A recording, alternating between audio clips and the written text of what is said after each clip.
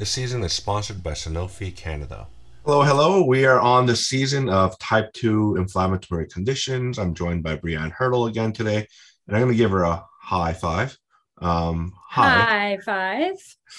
Yeah, so pun intended, tongue in cheek. We're going to be talking about chronic spontaneous urticaria. Urticaria means hives.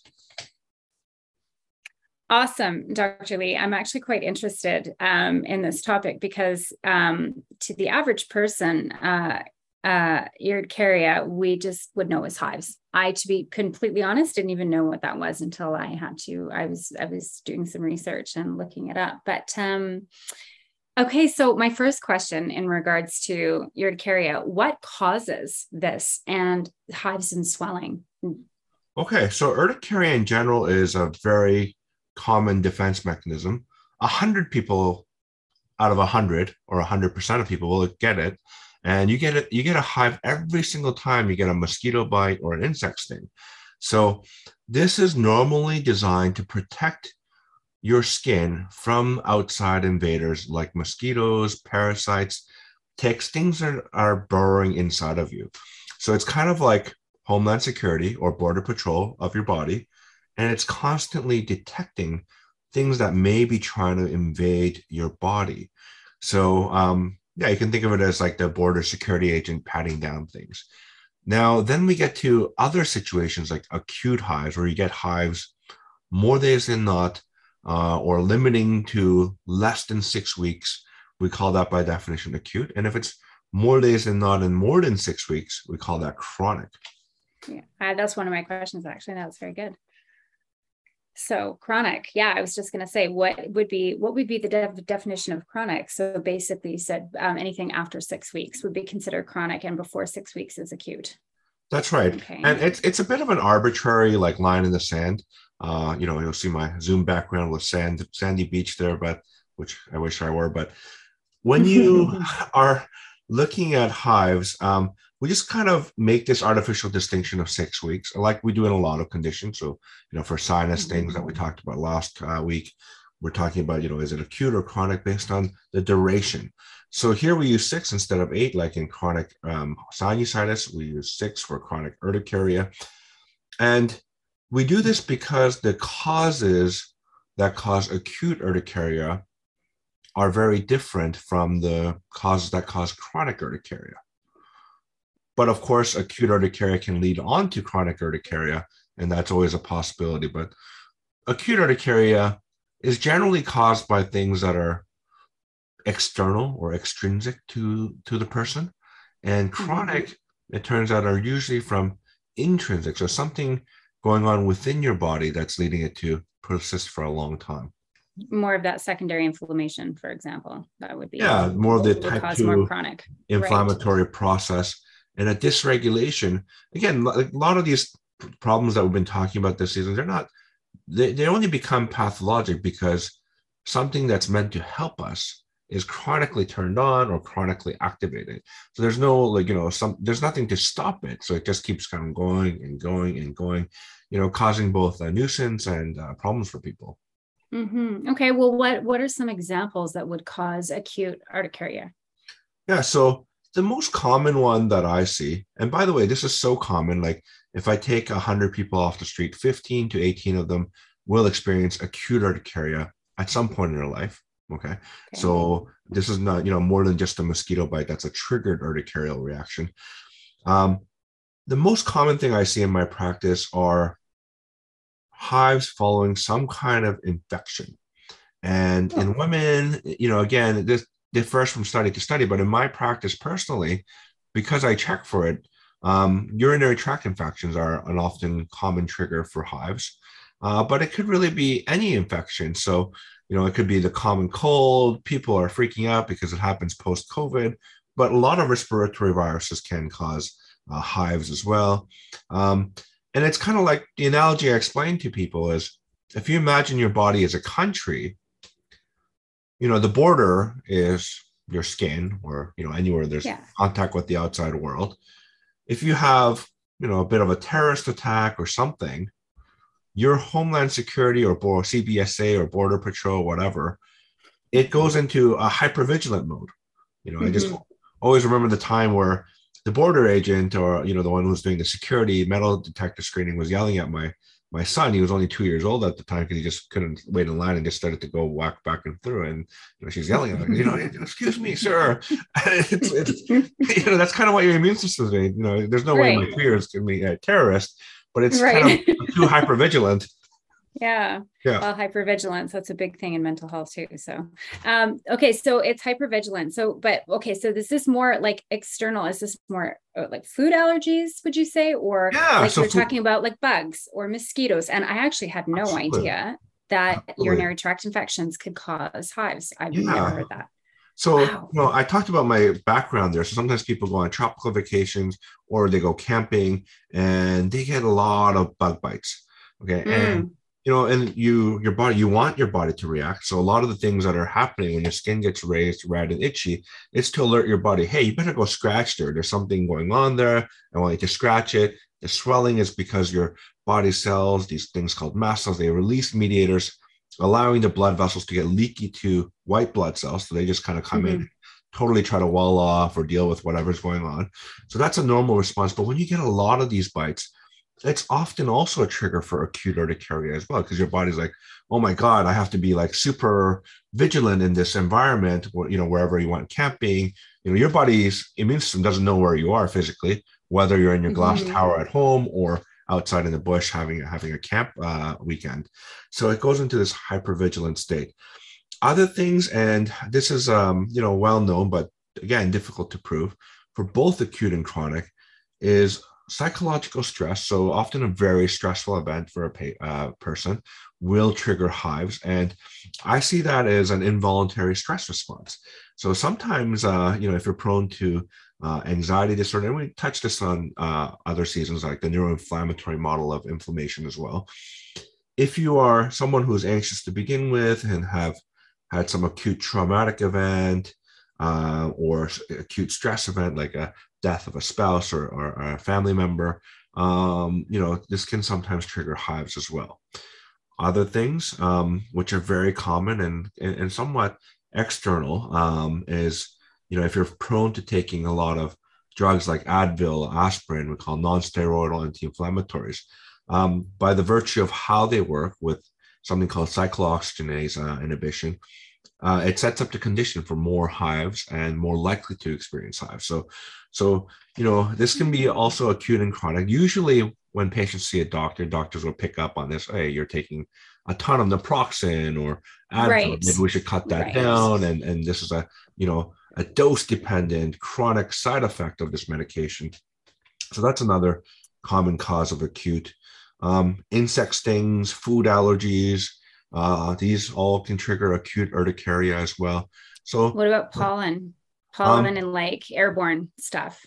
Pollen airborne is possible, and people have reported studies epidemiologically that they tend to experience more episodes like this, and angioedema, that's the swelling of your deep like tongue, in their peak pollen seasons. It's some people are skeptical, including myself, because you generally should have some respiratory symptoms as well. So you're breathing it in. If it's just the skin without any nose or lung symptoms, it's probably not the pollen. But if it's affecting both your breathing and your nose or your eyes, and it's going to the skin, then it could be sort of a general activation of the immune system from allergies. Okay. And what kind of common foods would cause hives? Would it be shellfish or peanuts or fruit? Because it's histamine.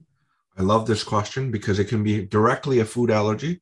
Let's say you have a unknown or undiagnosed food allergy and you're getting hives and you don't know because you're not really putting two and two together.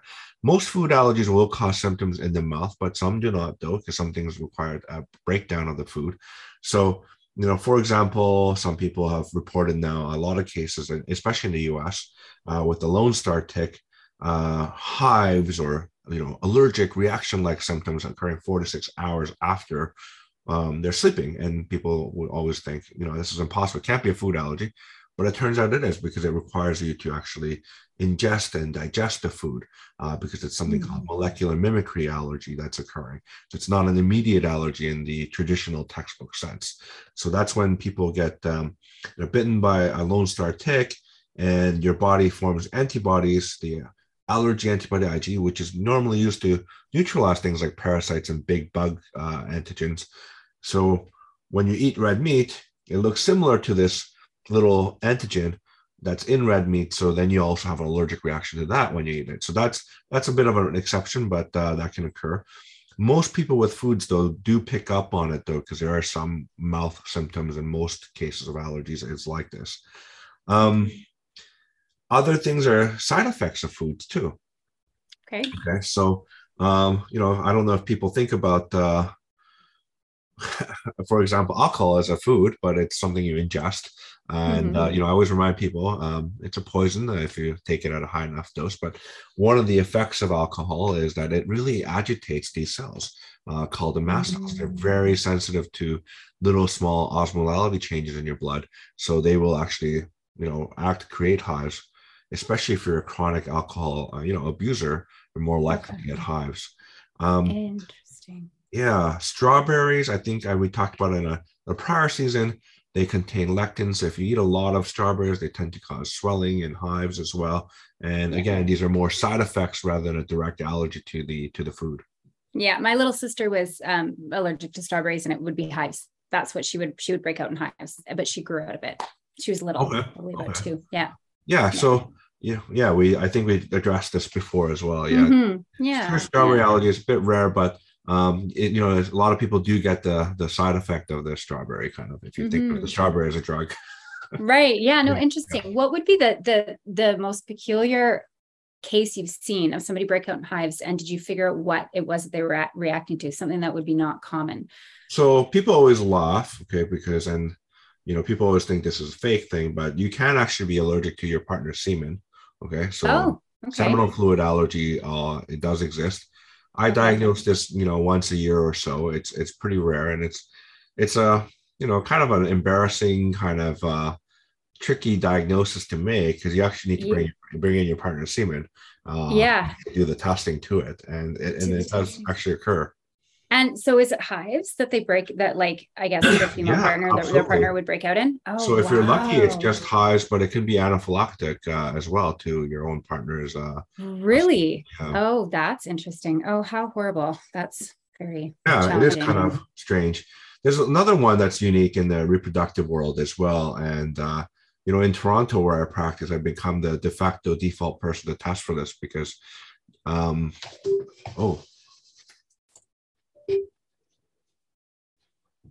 sorry about that. My screen's on. This computer's new here. I'm in my. I got to turn off the stupid. No, you know what? It was this like automatic update thing. God, just turn it off. Sorry, I'm gonna have to splice this out.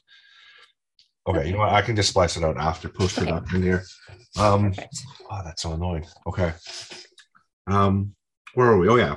So in Toronto, where I practice, I become the de facto assessment person for something called autoimmune progesterone-induced dermatitis.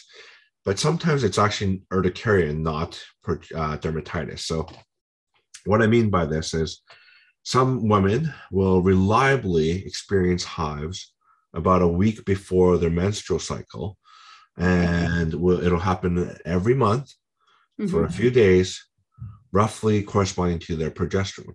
And so what's happened to these women is that their body has decided to mount an allergic response to their own body's progesterone, which only peaks at certain parts of the month. So very strange, but that's something else that can, you can and that would fall under the category of autoimmune. Yeah, and it's an autoimmune urticaria. And that would be chronic. Yes, that would be chronic. But technically, it would, if I'm using the technical definition, it would actually fall on acute, and that's why I bring it up now, because it's not occurring most days every week and week for 6 consecutive weeks. Yeah, so it would be technically acute intermittent urticaria. And again, if you see someone who's never heard of this or hasn't really thought of this or doesn't ask you the question about your menstrual cycle, it's not something you'll pick up. Yeah. And just out of curiosity, let's go back to the seminal fluid for a minute, because that's so interesting. What is it that your body's responding to or that you're actually allergic to in in the semen? Like, what would that be? Yeah, so sometimes it's like a prostate antigen. So, men produce different proteins to try to neutralize the pH of the vagina and uterus. So sometimes it's that.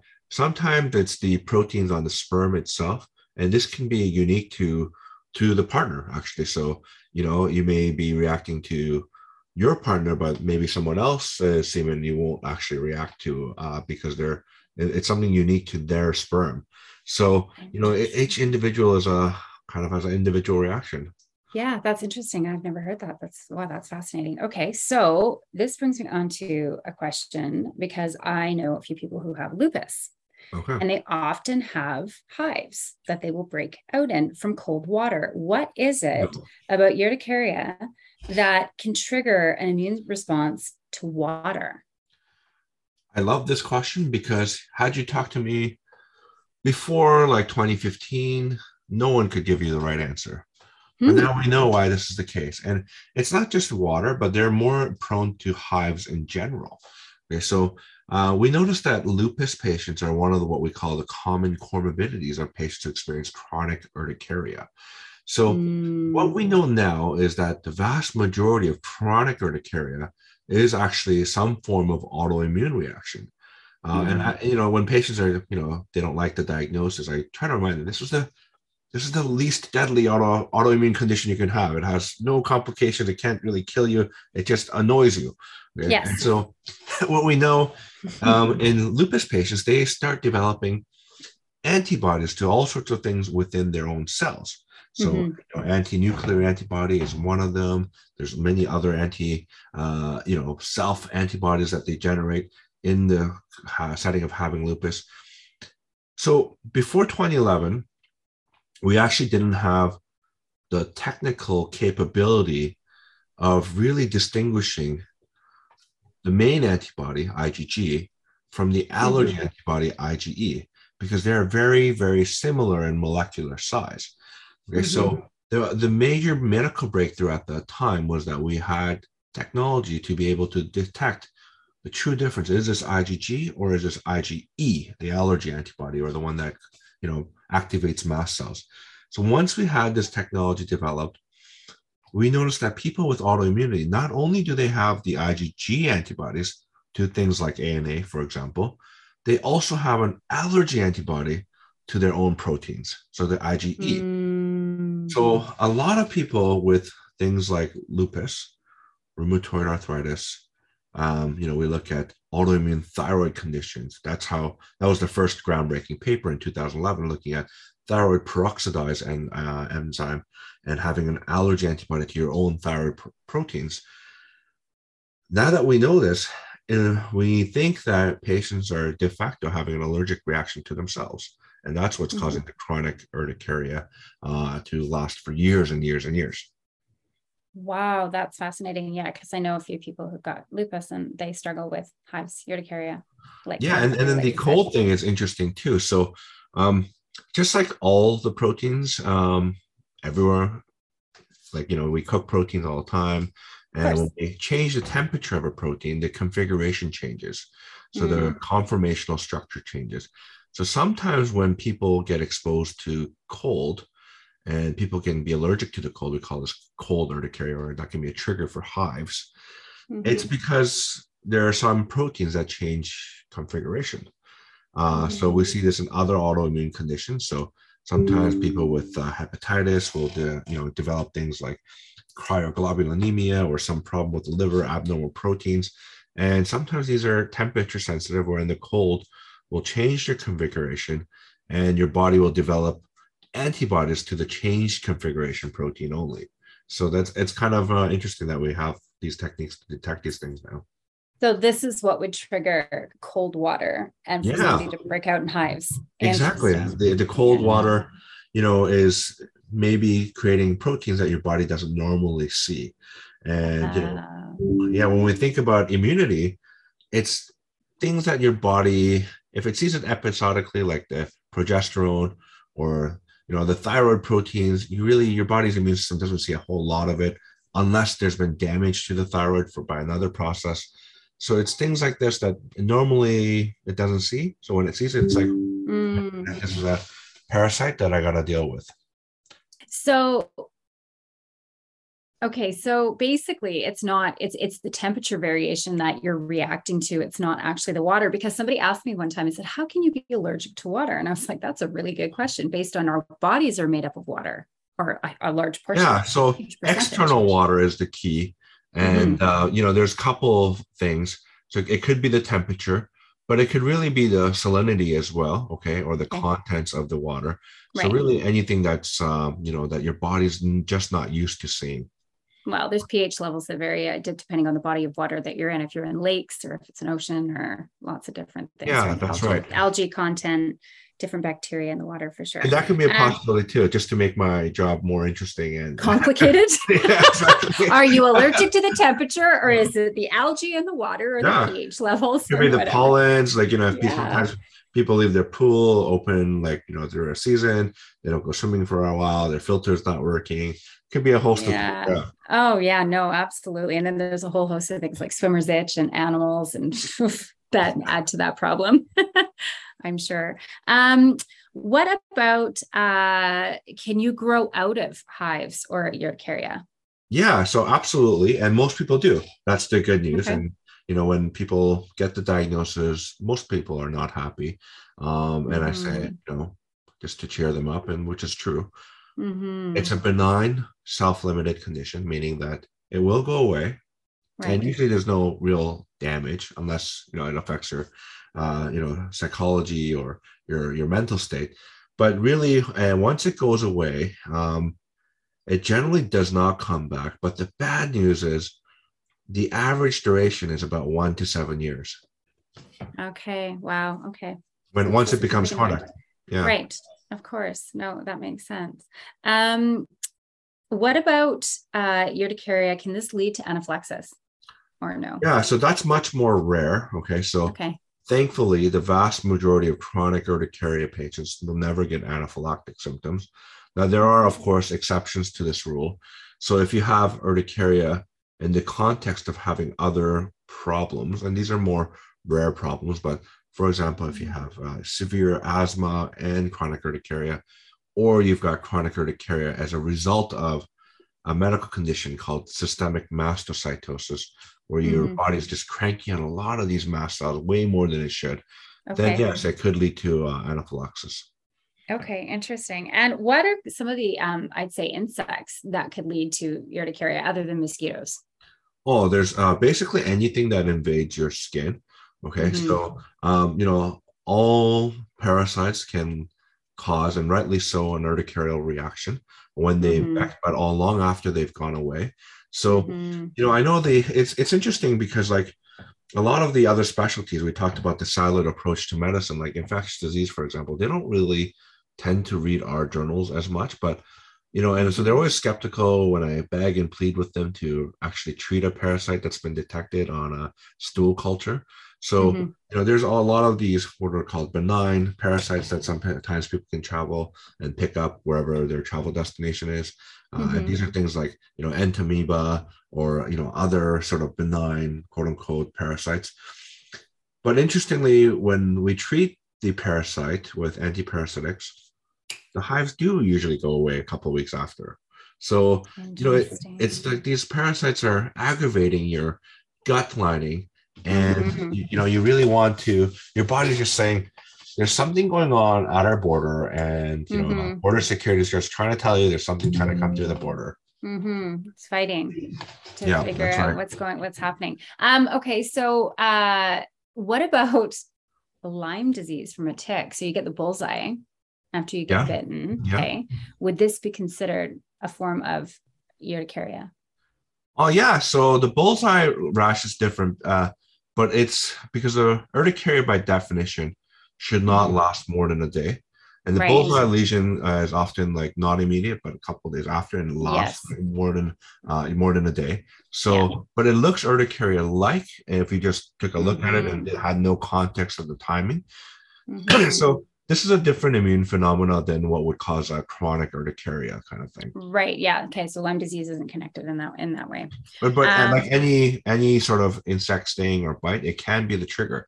So one thing we had a problem with in Toronto was, especially in Toronto community public housing, was a lot of people were getting bed bug bites. So you get the characteristic breakfast, lunch, dinner, lesion. But even after they'd clear the bed bug, people would often get hives for months on end after they'd already gotten rid of the bed bug bites, because this had just stimulated the immune system to just stay hypervigilant for a while. Mm-hmm. Have you ever seen any sort of allergic reaction or urticaria from lice? Because I know that's a problem within schools and children. Yeah, absolutely. And again, it depends on how aggressive the infestation is in that particular person. I would say it would probably most likely have to be pretty significant. Exactly. So, exactly. So it would have to pierce the skin barrier quite a few times. If it does, anything like this could trigger a chronic state of hypervigilance in your body. Right. Okay. What other autoimmune diseases would be linked to urticaria? So we talked about lupus. Question. So now we know that pretty much all of them. Okay. So every year we are finding these IgE antibodies. So there's only like 3 labs in the world that run this like super sensitive assay to determine if it's an IgG or an IgE. Okay. So in the context of me doing clinical trials, we send a lot of these blood and serum samples off to find things out like this. But it's not like routine, common standard of care. But if we do look in the context of a research study, we can generally find the reason why someone has chronic hives in almost everyone. And sometimes people have autoimmune antibodies and allergy antibodies, and they never develop hives. But this speaks to a more difficult concept of like a bit of a threshold effect. And I explain this to patients as like the zombie apocalypse sort of analogy. So if you have a zombie apocalypse, you barricade yourself in. If there's only about 5 zombies outside, the door stays shut. Of course. But the more you pile on, so the more autoimmune antibodies, or let's say you have alcohol, or you've got, psychological stress, or you've taken a drug like Advil. These are more and more zombies pushing on that wall, and eventually the wall opens. And, really, I'm just explaining the concept of cell depolarization. Enough receptors need to be activated for the cell to actually depolarize for the what's called the membrane potential. So cells are very simple. Once the electrical gradient changes between the outside and the inside of the cell, that's what causes the cell to activate. So if enough of these little switches get activated, then the cell floods open. Okay, so pretty much all autoimmune diseses. That's right. They can contribute or directly cause. Directly cause or can contribute to the hives. Oh, wow, that's crazy. What are the treatments that are used to prevent or treat urticaria? So we can't prevent this. And, like human beings, we like to see like 1 or 2 things that having a cause and effect thing. But as I just mentioned, it can be like sometimes multifactorial. Let's say you've been taking Advil for years, you never had a problem, but now you've got some stress to deal with, or you went on a bender and had a lot of alcohol, and then you get the hive. So because it's not one factor, it's sometimes very difficult to control. And a lot of autoimmunity, we have no idea what causes this, right? So is it an infection? Something activates the infection, and then your body just has a aberrant immune response.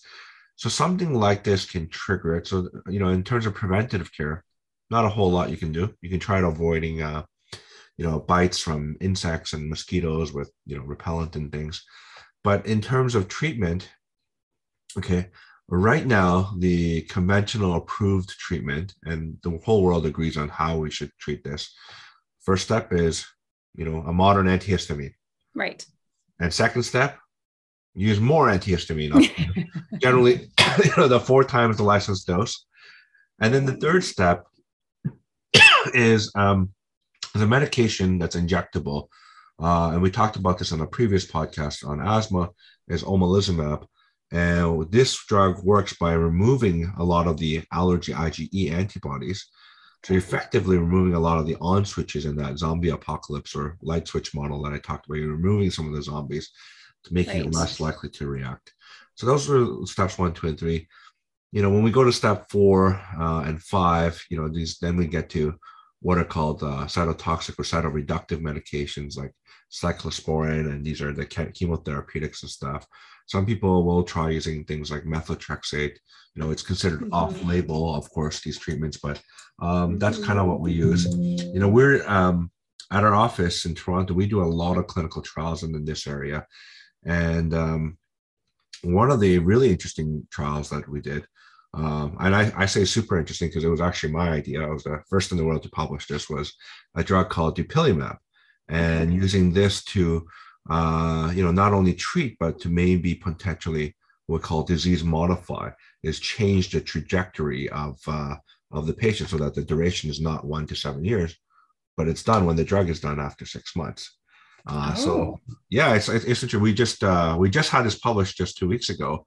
The long-term consequences of patients who stop this medication, and we think it is potentially, you can never use the word cure in medicine because cure implies it'll never come back, but we think it's disease modifying in that the patient's on a new trajectory, almost like remission, and hopefully it just stays that way. Exactly. And we'll know. Well, so I published 2-year follow-up data.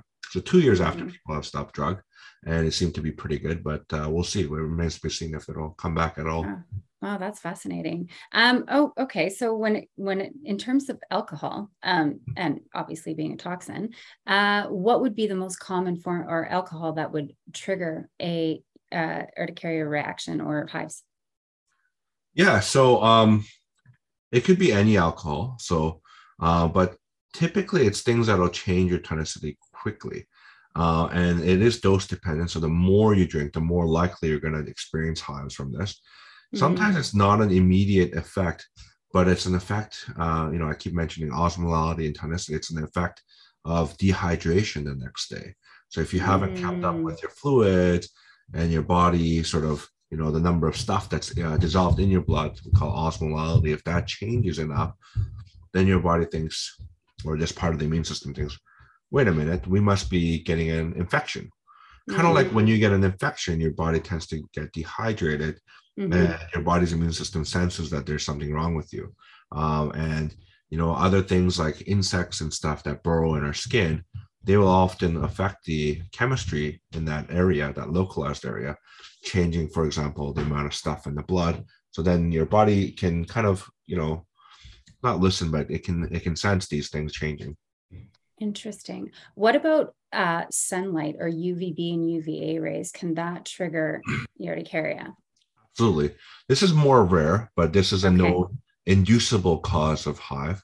More commonly, people get something called a polymorphous light eruption to the sun, which kind of looks a bit hivey, but it's not as raised, and it's generally not as itchy.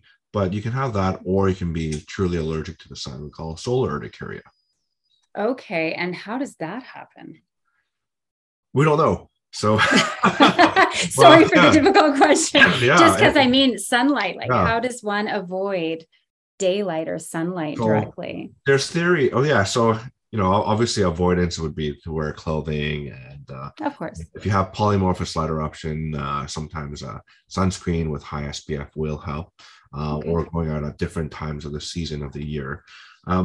We think, not we, because I had nothing to do with this idea, that the UV light can change configuration of some proteins as well in your skin. Just kind of like how UV light can generate vitamin D, like your body does have changes that occur in response to sunlight, and that your body must be reacting to something new that occurs as a result of sunlight. So this is, the working theory. It's kind of hard to isolate these proteins in the skin directly. So, or it's a complex, we call something called haptonization effect that occurs with UV light. So those are the theories out there. Yeah. And is urticaria or hives only external, or can you actually see them internally? Has there been any studies or seen on scans or anything? Very cool question. It can occur in any body surface that interfaces with the outside world. So yeah, it is really cool. So a lot of people were in disbelief of this because it's hard, because you basically need to have a camera inside your body when this is occurring. And because it doesn't last very long, typically hives can be minutes to hours, always less than a day. It is, unless you have a camera, stuck somewhere in the body, you won't see it, right? You won't see it, of course. So it's very hard to capture this. So, this was another proud achievement of mine. I captured this in someone's colon, hives occurring there. And this was in the context of a patient who had that condition, that rare condition called mastocytosis. So we published these images, beautiful images, throughout the patient's digestive tract getting hives. And coming and going. So it's kind of neat, but it can occur everywhere. It can. I was going to say, the surface. Interesting. Plants. What kind of plants would cause hives or urticaria? Anything potentially. So if you're allergic to anything, let's say even your cat, cat or plants, if you're allergic to a part of the plant that you're allergic to and you rub on your skin, you can get something called contact urticaria. So it's basically like a contact. It's a true contact allergy. And people report this all the time. And I rub my hamster or cat or whatever on my skin, I tend to break out in hives, and this can occur. I think my youngest actually has a sensitivity to cats, and she had a kitten and she broke out in hives under her chin and her neck. That can happen, and it's interesting because this part of the curriculum, even in my field, when people do, generally you need to study 2 additional years to become a specialist in allergy. This field, the knowledge is exploding. It's literally changing, and we're learning so much more every single year. So when I was going through training, even people would teach me that that's impossible, the chronic contact urticaria. It's obviously possible, and it is well established now. Oh, wow. Interesting. Okay. So plants, animals, really anything external, right? Anything you're allergic to. Yeah. Interesting. And people with eczema are more likely to get contact urticaria because, they don't have the strong barrier that we talked about in episode 1 of this. Of course. Yeah, no, absolutely. That makes sense. Okay. So is there anything about urticaria that is rare or that most people wouldn't know? Like you talked about, a UTI can cause hives, like an infection or some sort of stir up in the immune system.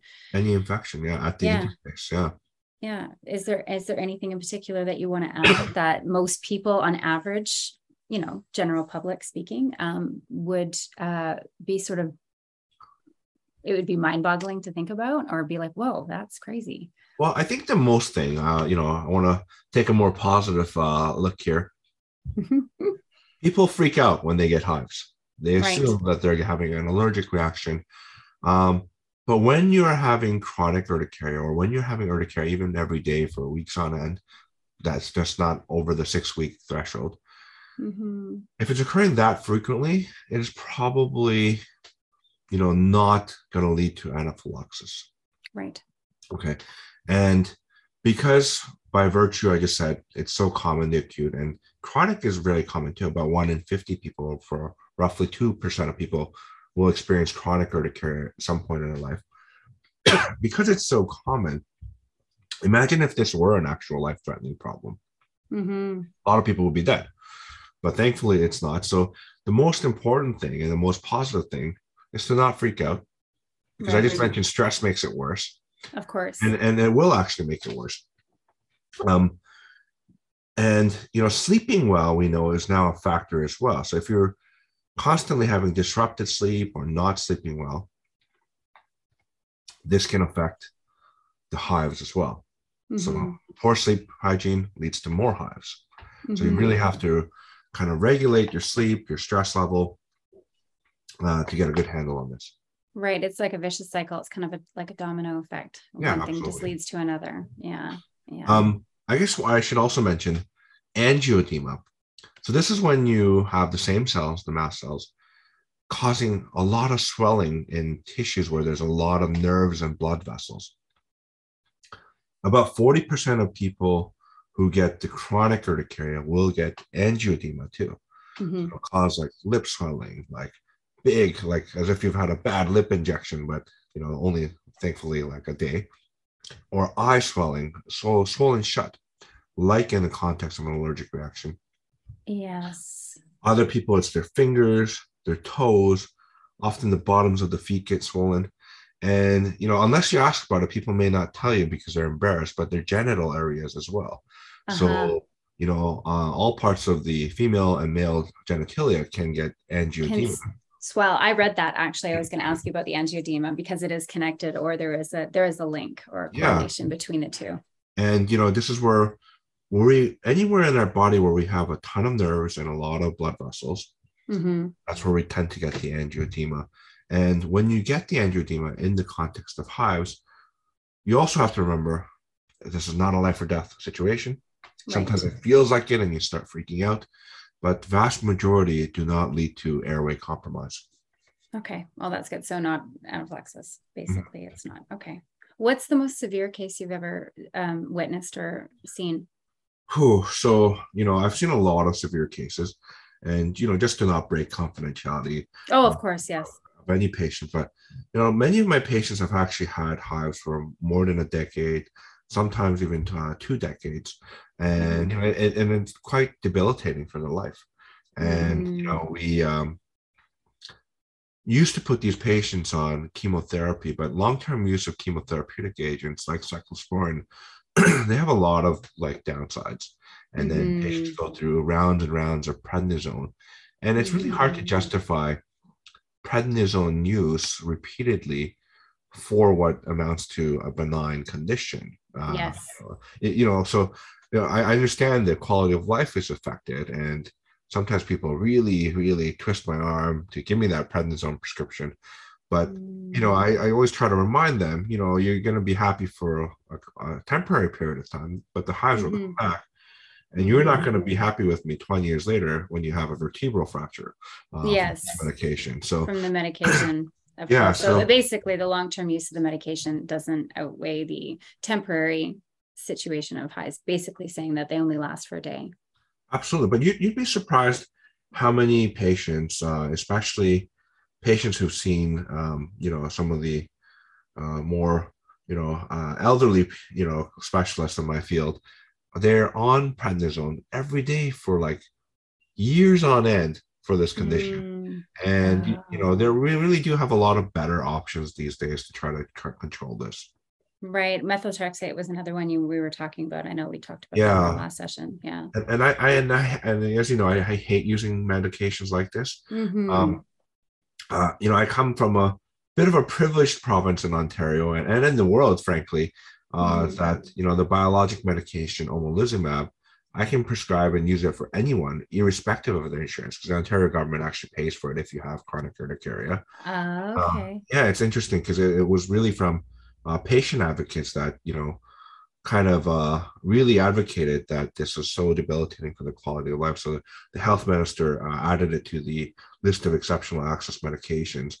In Quebec, it's very, user-friendly to access for physicians as well.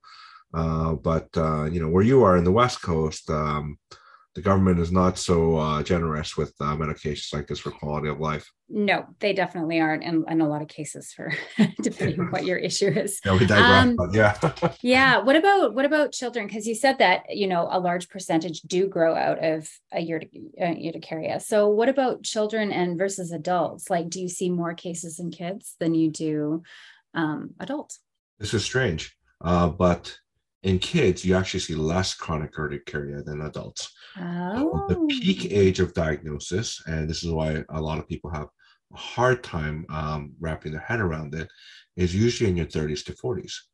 Okay. And it does have a huge female predilection. Okay. So about 2 to 3 times more women, and in some cases 4 times in some studies, women are much more likely to get chronic urticaria than men. Interesting. Is that clearly based on female hormones? It could be. I think that's a big part of it, but it's also women, because by virtue of having to have children, you actually have a more sophisticated and complex immune system than a man. So in the Y chromosome, we're missing quite a few immune genes, actually, if a lot of people don't realize this. Oh, interesting. You know that saying, the man cold? Yes. It's true. Yes, I do. I hear it all the time. Men do actually get more affected by infections in general. We have poorer outcomes for, you know, complications of infections, like, for example, meningitis, sepsis. And our immune system is actually not as robust as a woman's immune system. And the woman's immune system, I mentioned, is more sophisticated because it needs to essentially shut off certain parts during pregnancy as well. Because the baby is 50% different from you. All the stuff floating in the baby is very different from you. Yet you need to not attack it. So it's seen as an invader.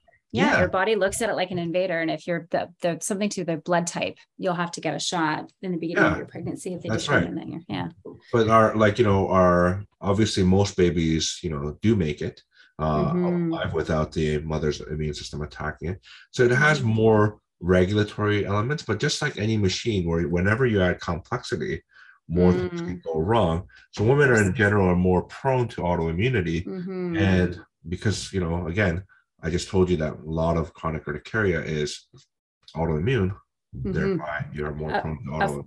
Of course. And absolutely. No, that makes perfect sense. I guess our immune systems are slightly is more sensitive. And it's actually better. I want to say, you know, the fair sex here in this case, you know, pardon my use of term, but you actually have more immune genes because you have two X chromosomes. Interesting. Does that kind of come down to like your senses too? I think women have more acute senses for childbearing reasons. Your hearing, your sense of smell, taste. I was reading some studies on it, but during pregnancy, it's why everything's heightened. Your sense of smell, your sense of taste. The color discrimination is better in women as well for vision. There's your advantage. Yeah. Oh, that's very interesting. So women are more prone to chronic urticaria than men are. That's right. And you see it more in adults than you do children. Interesting. That's for the chronic, not the acute. Kids are more prone to acute because they have just stronger immune systems in general. So for example, a lot of children will get general hives. So their whole body will break out into hives after an insect sting or bite. And then everyone freaks out because they assume it's anaphylaxis. Sometimes it is, though, so you got to be careful.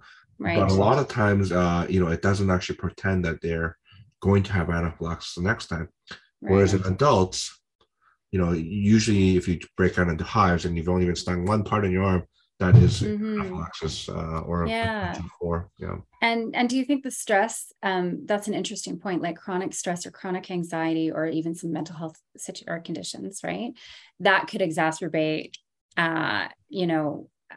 chronic urticaria versus acute. Kids don't have chronic stress the way adults it probably does. It's a happy most children, I like to think, at least are happy-go-lucky. I can't get that candy, and it's like the end of the world, but it's really not the end of the world. Or they're worrying about homework or whatever girlfriend they're dating for 2 days, like 100%. But that would be an interesting, because when you look at we were talking about the immune, your response to stress and how it just makes it worse, and it's just a precursor. Absolutely. And I think a lot of people have been stressed and during this pandemic, and all of these things do really predispose you to sort of these physical manifestations. Of course. And have you seen more cases since COVID? Absolutely, because I think COVID has infected so many people, and a lot of other viruses have infected so many people during these pandemic waves. We've seen quite an uptick in urticaria consults. And I think stress in general, and sometimes the coping mechanisms. Here's one for you, Bree, that you may not be aware of. Marijuana and chronic use of marijuana causes hives as well. So interesting. Yeah, these cells have cannabinoid receptors, and people, always don't believe me, but then their hives usually go away once you stop smoking the marijuana or reduce significantly. Interesting. So the cannabidiol that's in the marijuana obviously affects. That's right. Yeah. Okay. What about something that contains high levels of beta-caryophyllene? Would that counteract? I don't think anyone's actually looked at that, actually. Okay. Not that I'm aware of. Yeah. Okay. Well, because cannabis, if you look at cannabis or you look at anything that's got that like cannabidiol and then the anti-cannabinoid system in the body, if you look at beta-caryophyllene, it's what you look at when it comes to the inflammation for pain, anxiety, sleep can really benefit, right? Because it works on your CB2 receptor.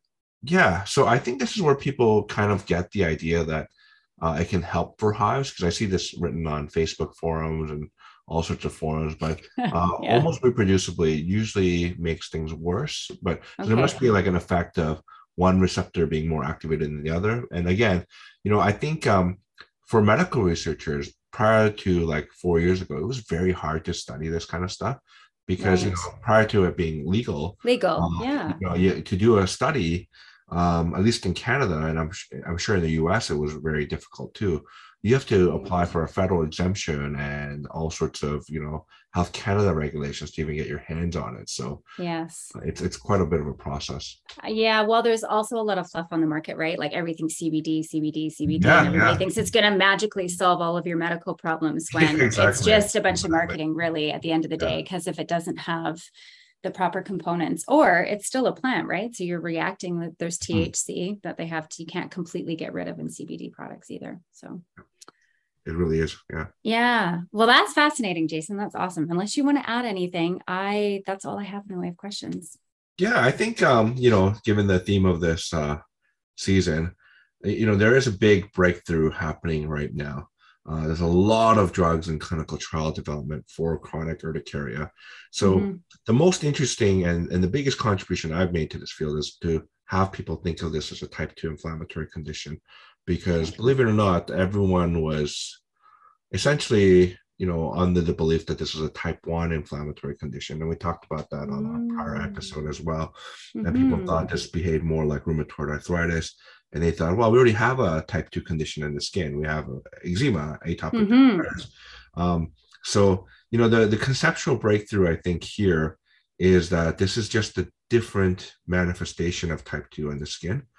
And, now that we have big studies, so, what directly led from my study was a global randomized control trial that I also participated in.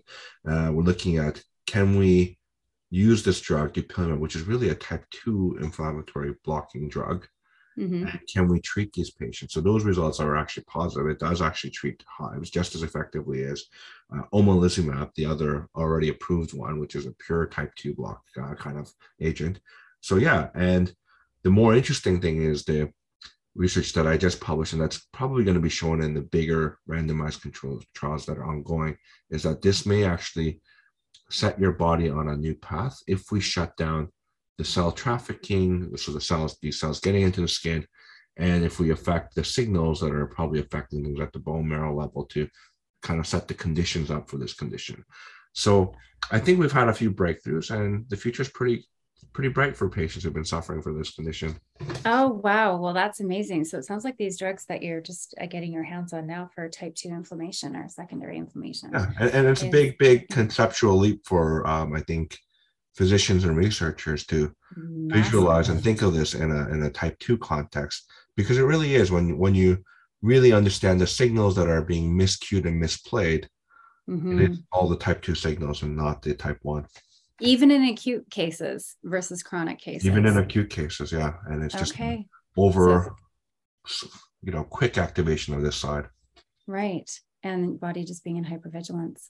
Yeah. Makes sense. Well, that's fascinating. Well, that's exciting. Yeah. Thanks, Bree. And no problem. Wish you a good night. Yeah, you too. Thanks very much, Jason.